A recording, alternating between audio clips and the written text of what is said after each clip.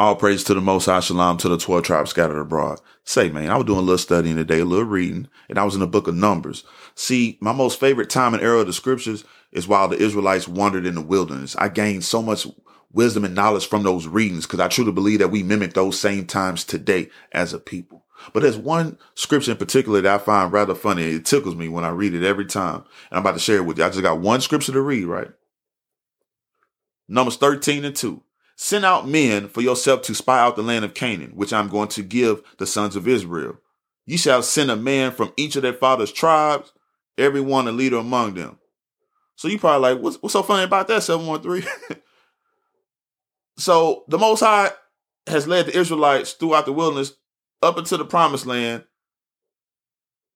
And he's telling them, send out men for yourself to spy out the land of Canaan, which I am going to give you. We about to read about some ungrateful ass niggas that lost faith because of unnecessary fear.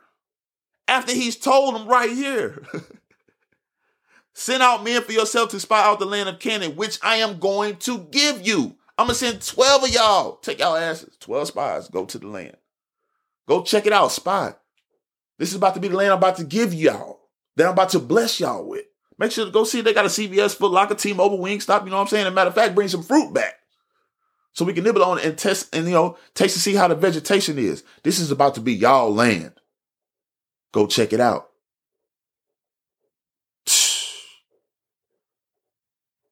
Let me tell you how fear works in both ways, man. See, the inhabitants of the land, Rahab in particular, already heard of the Israelites, already heard how the Most High showed up and showed out for them with his wondrous works when he got their asses out of Egypt. So they already feared Israel. When those spies came back, 10 of them came back with a bad report talking about, oh man, it's giants over there, man. Descendants of Anak, they over there. There's some big ass people over there. I don't think we're going to be able to go over there and take the land. But the funny part is he just told y'all that I'm going to give y'all the land. Why have unnecessary fear? They lack faith. The spies like, we can't do it. They brought that bad report back to Israel. Them Israelites got the crying and shit. All in fear. And what you think they said? The same tired shit that they've been saying in the wilderness every time they was presented with an obstacle. We should go back to Egypt. Ready to go back. We're going to tap in that here in a second. Oh, yeah, and let's appoint a new leader because Moses on that bullshit, right? It got to the point to where the Most High told Moses, how long must these people provoke and disrespect me? Wow, Numbers 14:11. Out of the 12 spies, 2 of them, stood 10 toes down and came back with a good report, Caleb and Joshua.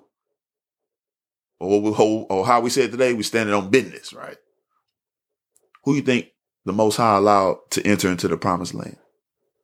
Caleb and Joshua, those who believed, those who had faith. Same thing gonna be with New Jerusalem. We got to stop looking back. And that's the problem we have today as a people. We keep looking backwards.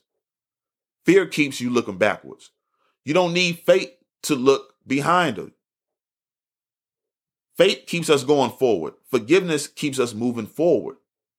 Soon as shit didn't go their way, they was ready to go back to Egypt. Don't that sound like an ungrateful Negro? What about Lot's wife? What happened? What did the Most High tell Lot's wife? Y'all know it. Don't look back. I am destroying it to be of no more remembrance. Why your ass looking back?